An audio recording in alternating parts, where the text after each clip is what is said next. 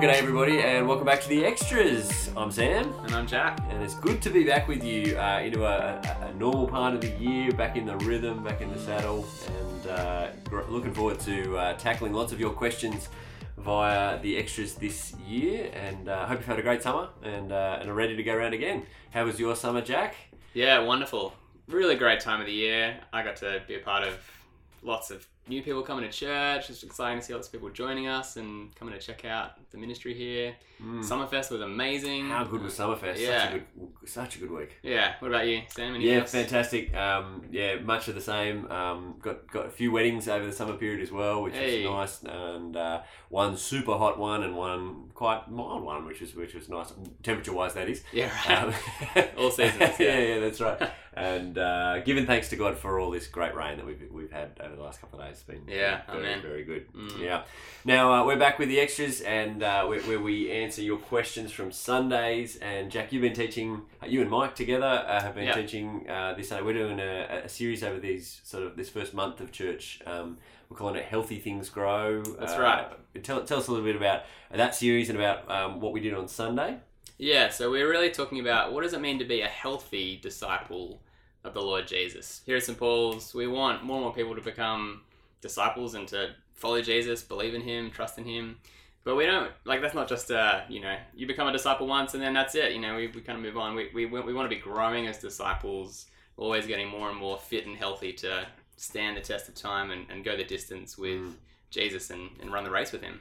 Yeah. So we're thinking about what are the things that are going to help us grow? How do we even start growing? What does that mean? That's kind of the aim for this particular series. So this Sunday we kicked it off, and we started at the beginning, which is starting with the love of our Lord Jesus. We got to think about how Jesus has loved us. He says, as the Father has loved me, so have I loved you. And we thought a bit about this huge, vast love that Jesus has shown throughout His life and as He poured out His life for us on the cross. Yeah, I mean, I don't know about you. I love just getting to think about it and rejoice in that. Yeah, I thought, it was a great time for me. I hope it was helpful for all those who got to be a part of it too.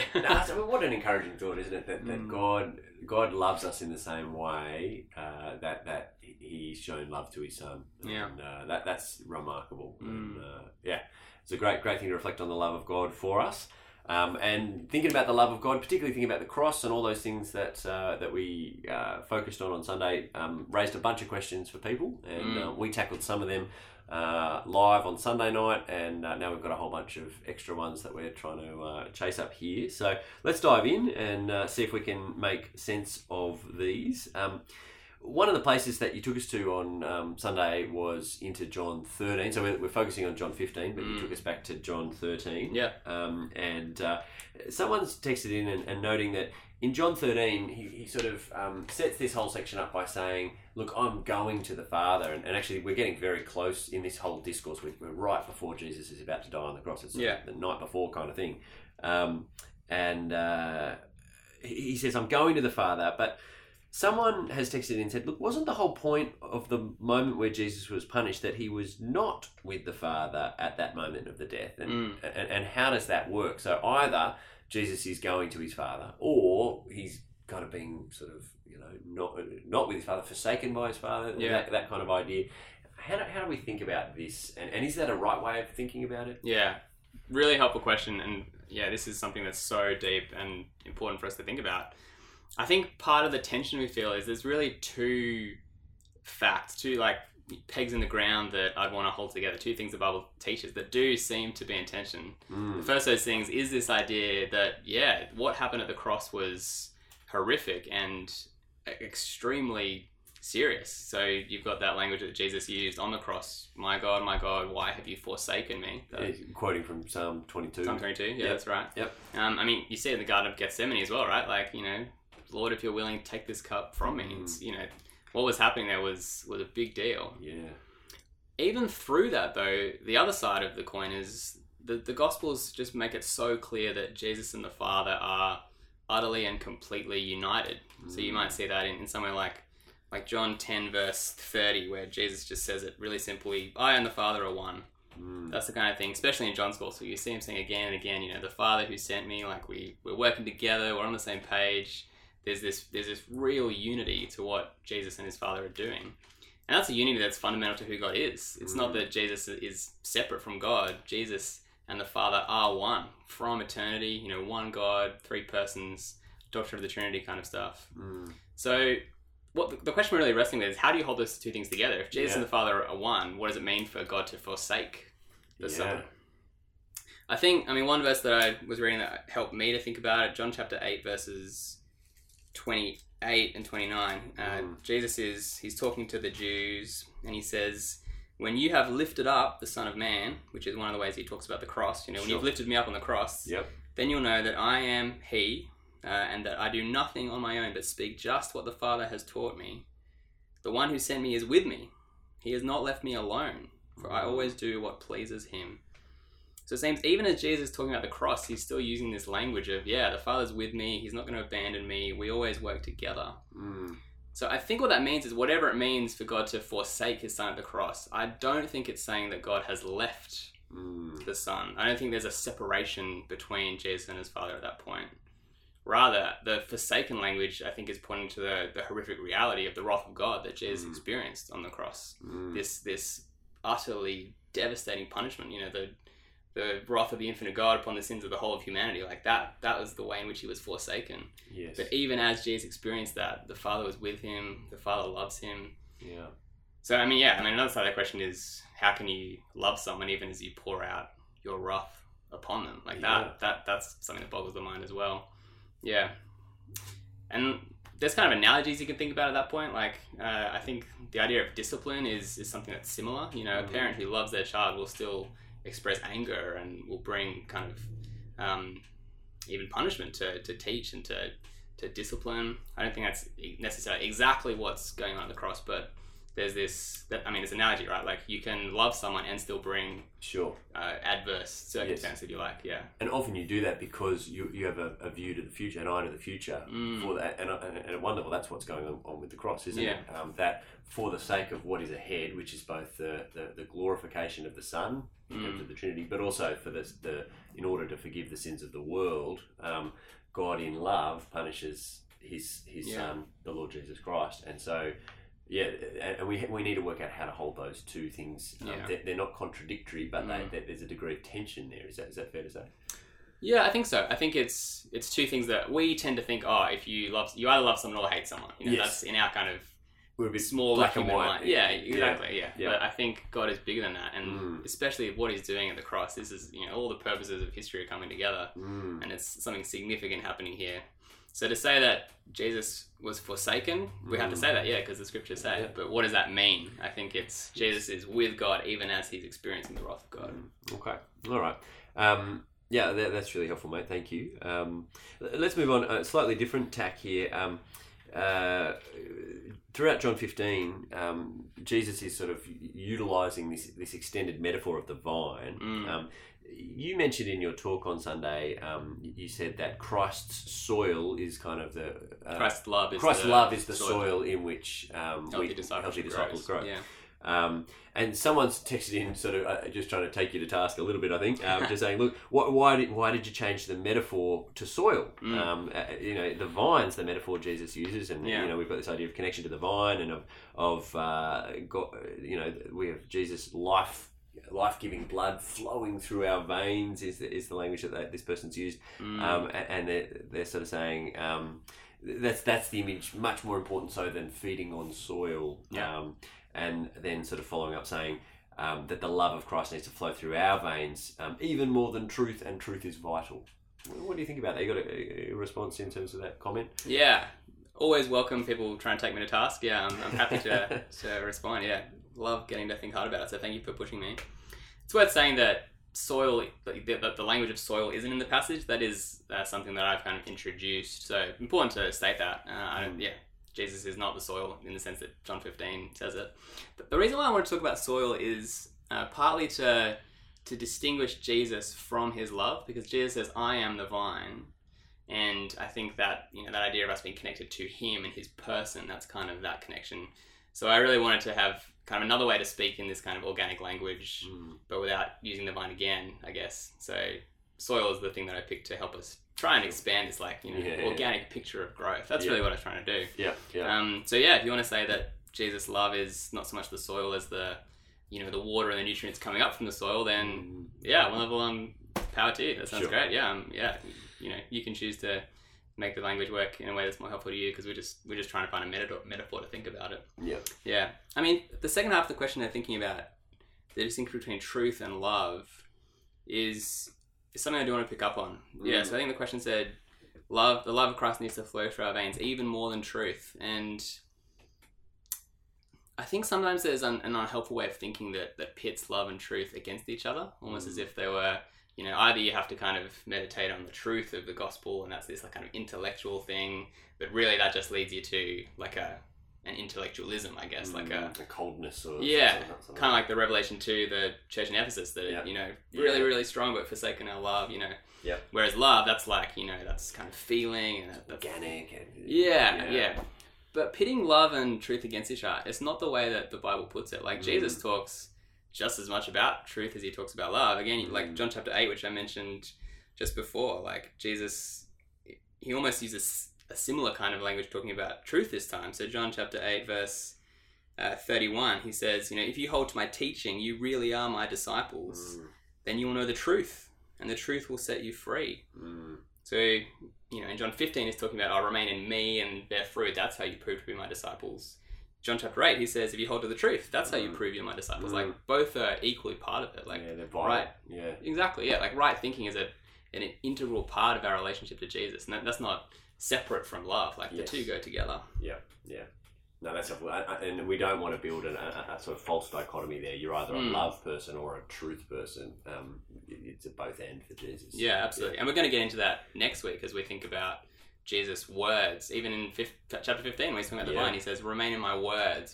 So we're gonna think about the truth side of it in the week to come. All right, very good.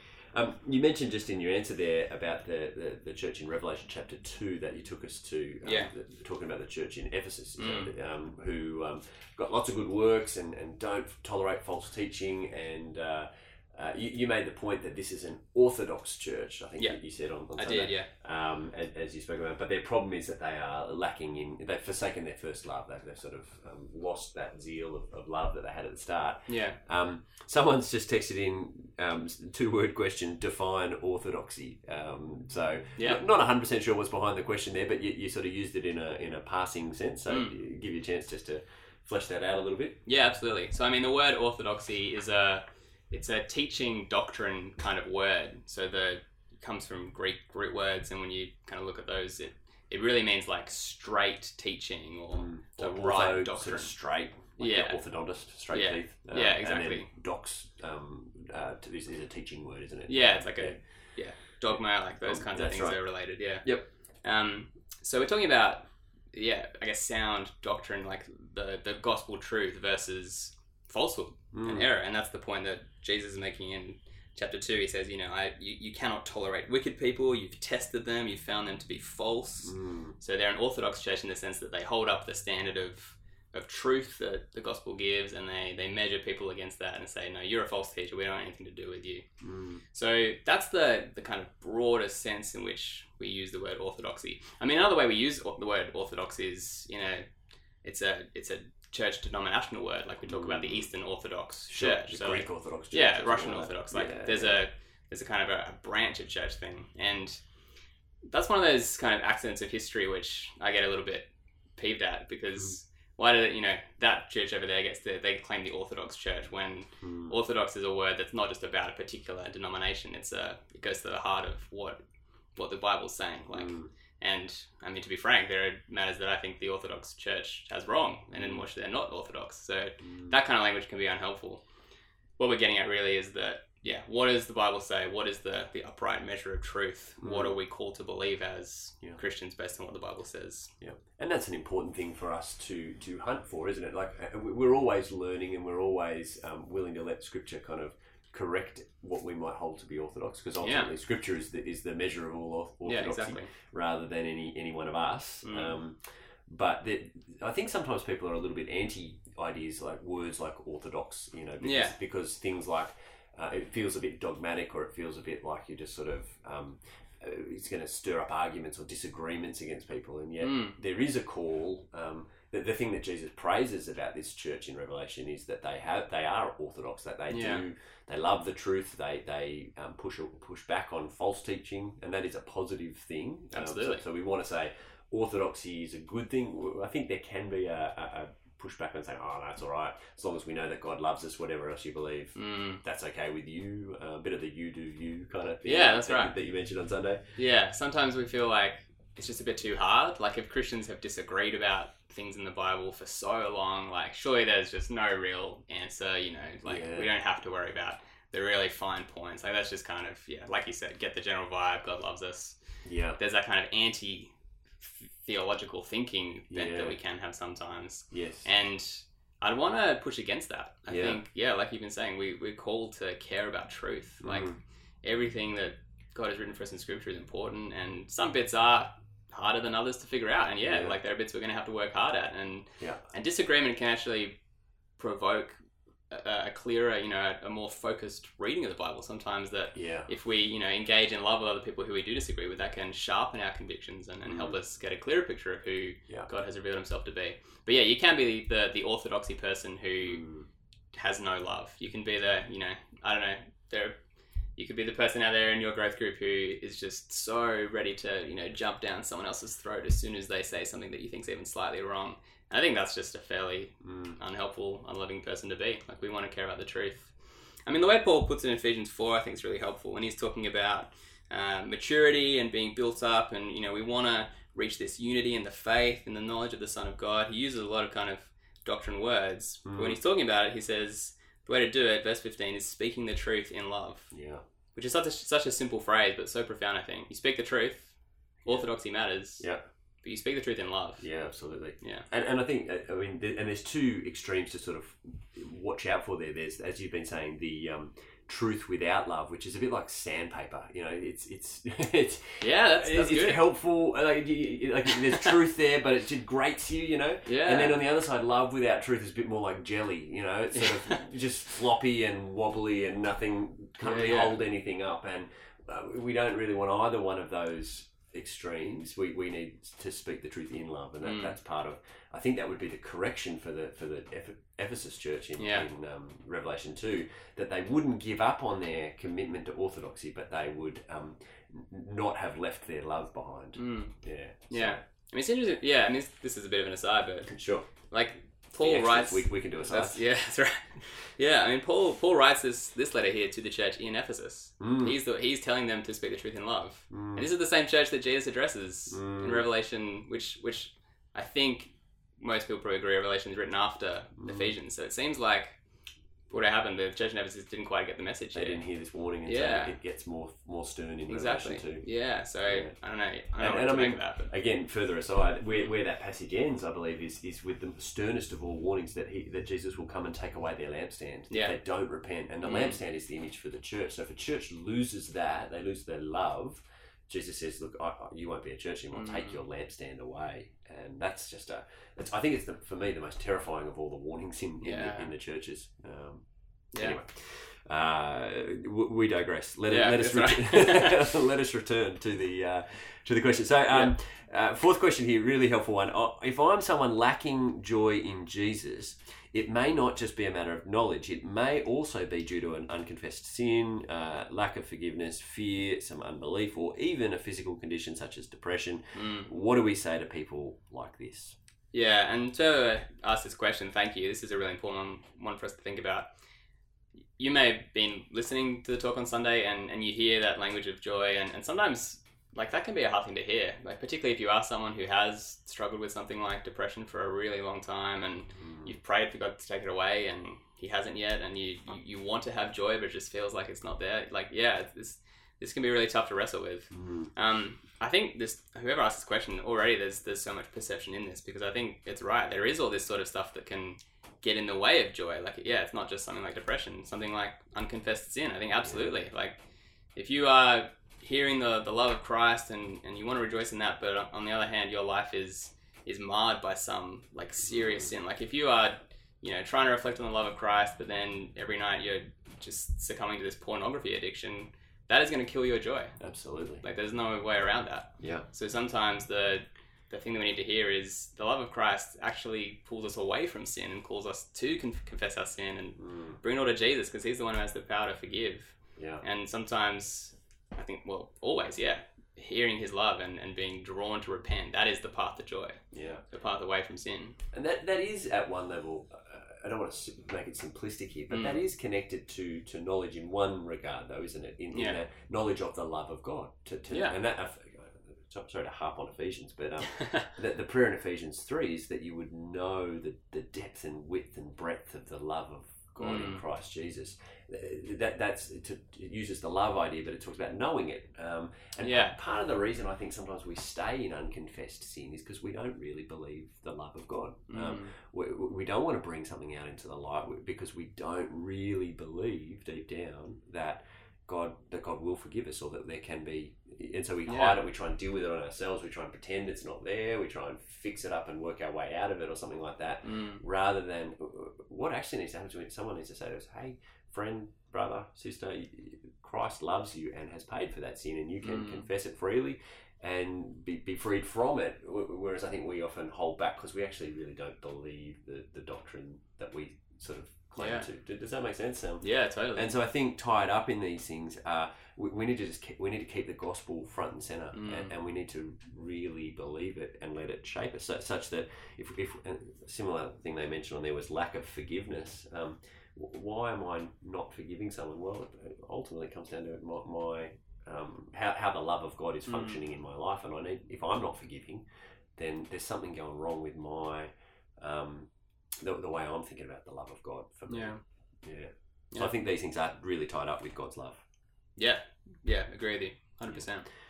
Yeah. I mean, so sort of staying on this track. The next question is, it might help us to tease this out a little bit, which is just a simple question. How do we make this a deep part of our fellowship? So you really helpfully raised these ideas for us on Sunday, that we need to be disciples of Christ who are just reveling and in the love of God and full of joy because of that, just delighting in the love of God for us.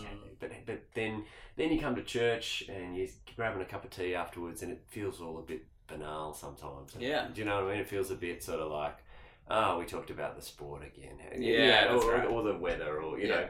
How do we turn this into a deep part of our fellowship? Yeah, a great question, and something that I would love to see and be a part of as well. I don't think that I'm an expert in living a life that's saturated by this, but something we want to grow towards. Absolutely. I think we need to give each other the permission not to be superficial. Sometimes it does feel like, to speak of the deep things of God, which are the fundamental heartbeat of life, which binds us together, we almost feel like it's too much. Like, I don't want to, give someone the burden of drawing them into this, conversation about the things that really matter, just in case they're just not really feeling it, or I don't know if they had a hard week, or maybe there's not.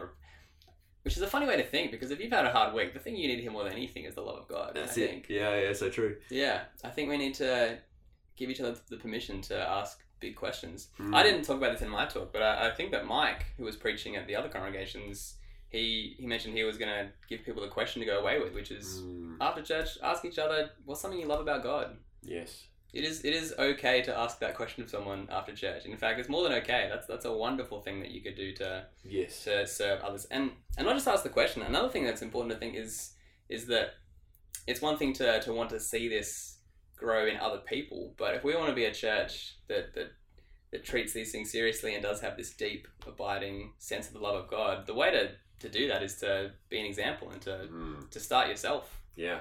So you can be the person who says, hey, I'm hearing about the love of Christ. How awesome is this? Like, maybe remember this thing I love about God, or this way that God has really cared for me this week. When you stop and think about it, there's so many ways that God shows that love for us back in history, in the cross, but in the present, every day.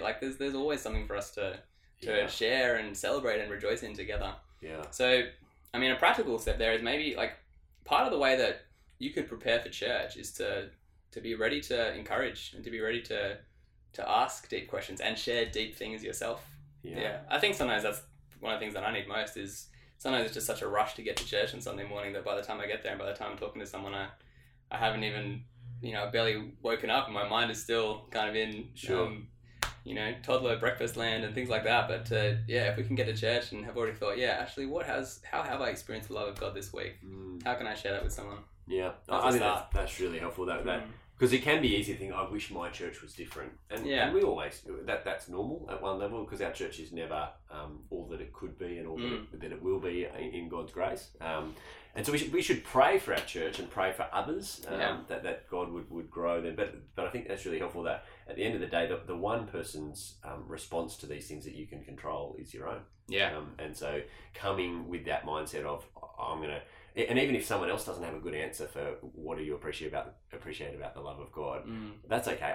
My goal is to encourage them, and I'll try and share with them the thing that I've appreciated about God's love this week, or whatever the question might be that we're thinking about on any given week.